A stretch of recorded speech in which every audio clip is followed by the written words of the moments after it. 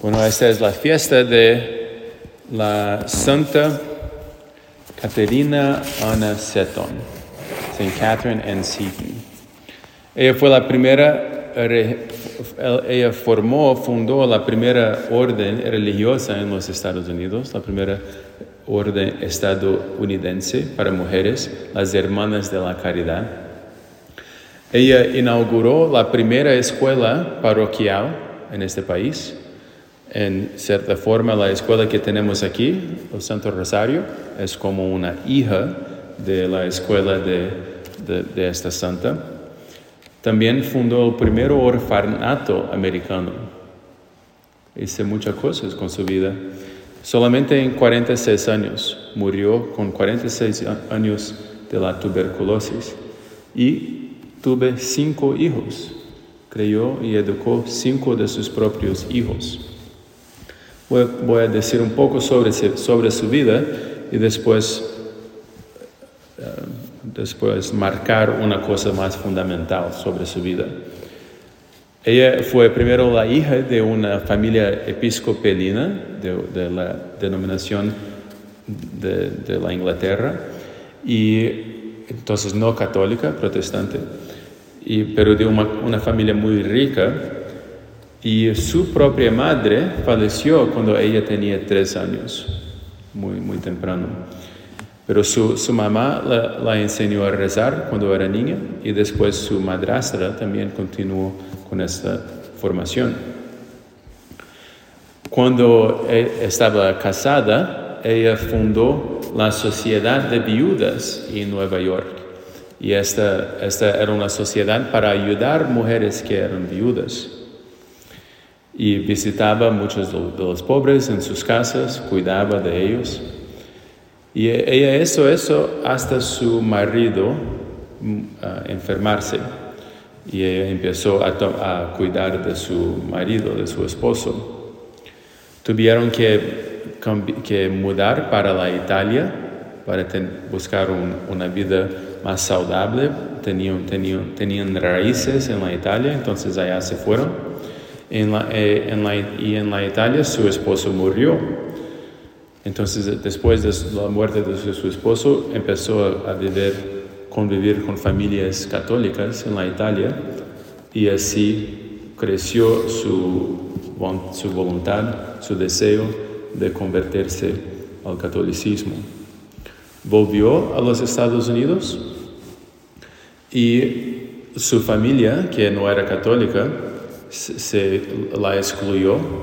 No quisieron más ser familia con ella.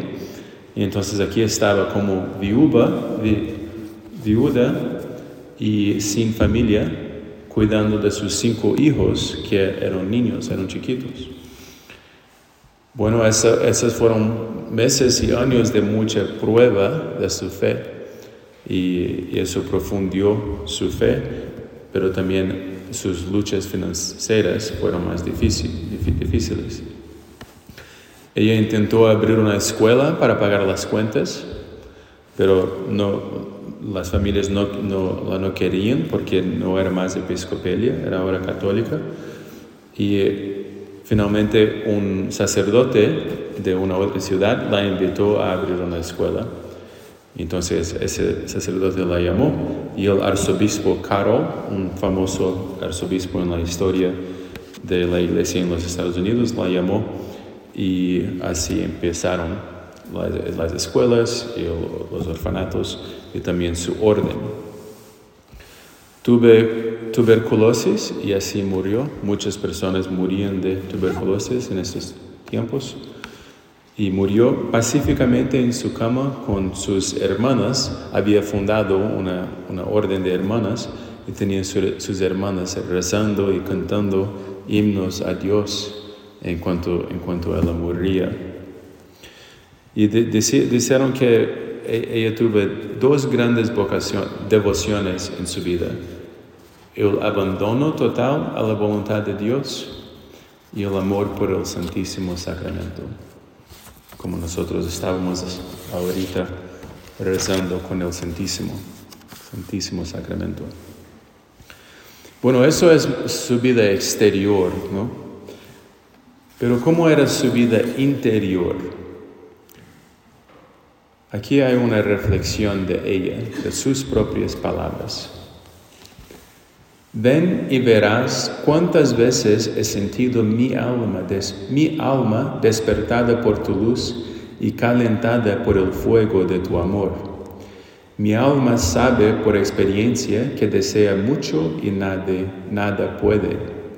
Ves su angustia, oh Señor, y en este momento feliz, cuando está fatigado por tantas vicisitudes, le abres los ojos y ve los verdaderos caminos de la paz y de la vida.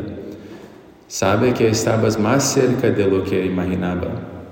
Las palabras no pueden expresar ni la mente comprender lo que recibe de ti, oh Dios mío.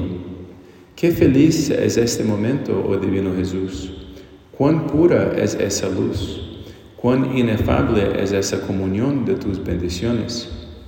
Tú sabes, oh Señor, cuán precioso es ese don. Y tu criatura que lo recibe lo sabe también. Si fuera fiel, si nunca se apartara de ti, si supiera conservar la gracia recibida, qué feliz sería. Y sin embargo, esto no es más que una gota del océano infinito de bendiciones que un día le comunicaréis. Oh alma de mi alma, ¿qué es mi alma y qué bien puede tener sin poseerte, vida de mi vida? ¿Qué es mi vida cuando no vivo en ti? ¿Será posible que mi corazón sea capaz de poseerte, de disfrutarte a solas, de extenderse y dilatarse en ti? ¿Puede así tu criatura elevarse sobre sí misma para reposar en tu pecho y luego apartarse de ti? Señor, no sé qué debo decirte, pero escucha la voz de mi amor y de mi miseria. Vive siempre en mí y déjame vivir perpetuamente en ti y para ti, como yo vivo solo por ti. Te ofrezco, oh Divino Jesús, todo lo que te place ser por amor a mí. Te ofrezco tu sacratísimo cuerpo, tu purísima alma y tu divinidad, que es fuente de toda felicidad y sabiduría. Me ofrezco a vuestro Padre por vosotros, a vosotros mismos por vuestro Padre, y por vuestro Padre y vosotros al Espíritu Santo, que es el amor mutuo de ambos.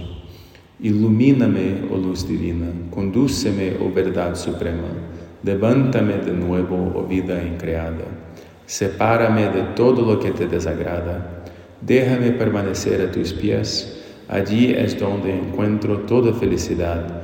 Oh Divino Jesús, mi alegría, mi deleite, esa paz de Dios que sobrepasa todo entendimiento. Entonces aquí está la llave, ¿no? Su vida interior con Jesús, su relación con Jesús, con Dios. Y esto que animó todas sus obras. A veces escuchamos de las obras de los santos y pensamos, yo tengo que hacer esas obras también. Pero eso no es la disposición correcta. La mejor disposición es ¿qué animó las obras de los santos? Fue Dios. Yo voy a buscar a Dios también. I'm going to read just a reflection by St. Elizabeth Ann Seton in English. She did all these wonderful works, founded many orphanages and schools, and raised 5 children. She did a lot in her external life, but the key was her interior life, and here we get a glimpse of it. Come and you will see how often have I felt my soul awakened by your light and warmed by the fire of your love. My soul knows by its own experience that it desires much and is unable to do anything. You see its trouble, O Lord, and in that moment, when fatigued with so many vicissitudes, you open its eyes and it sees the true ways to peace and life. It knows you are nearer than it imagined. Words cannot express nor the mind comprehend what it received from you, O my God. How happy is that moment, O divine Jesus. How pure is that light. How ineffable is that communion of your blessings. You know, O Lord, how precious that gift is, and your creature that receives it knows also. Ah, if it were faithful, if it never departed from you, if it knew how to preserve the grace it had received, how happy would it be? And yet this is but a drop of the infinite ocean of blessings which you are one day to communicate to it. O soul of my soul, what is my soul, and what good can it have without possessing you, life of my life? What is my life when I live not in you?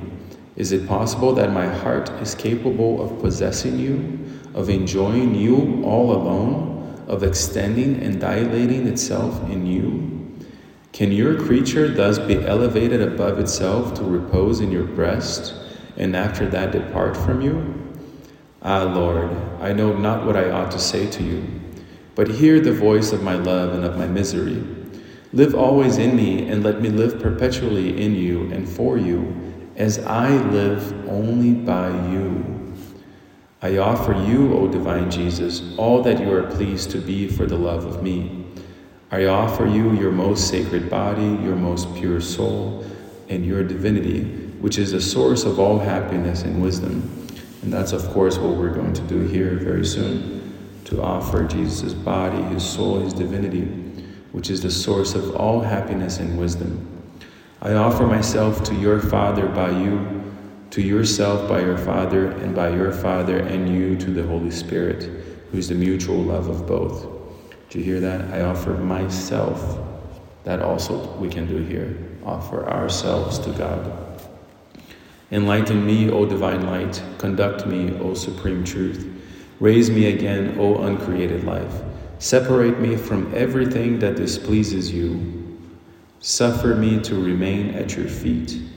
There it is that I find any happiness, O divine Jesus, my joy, my delight, that peace of God which surpasses all understanding. See, here's the key, the secret to all of her external works and accomplishments. Separate me from everything that displeases you. Suffer me to remain at your feet. There, at your feet, it is that I find any happiness, O divine Jesus, my joy, my delight, that peace of God which surpasses all understanding.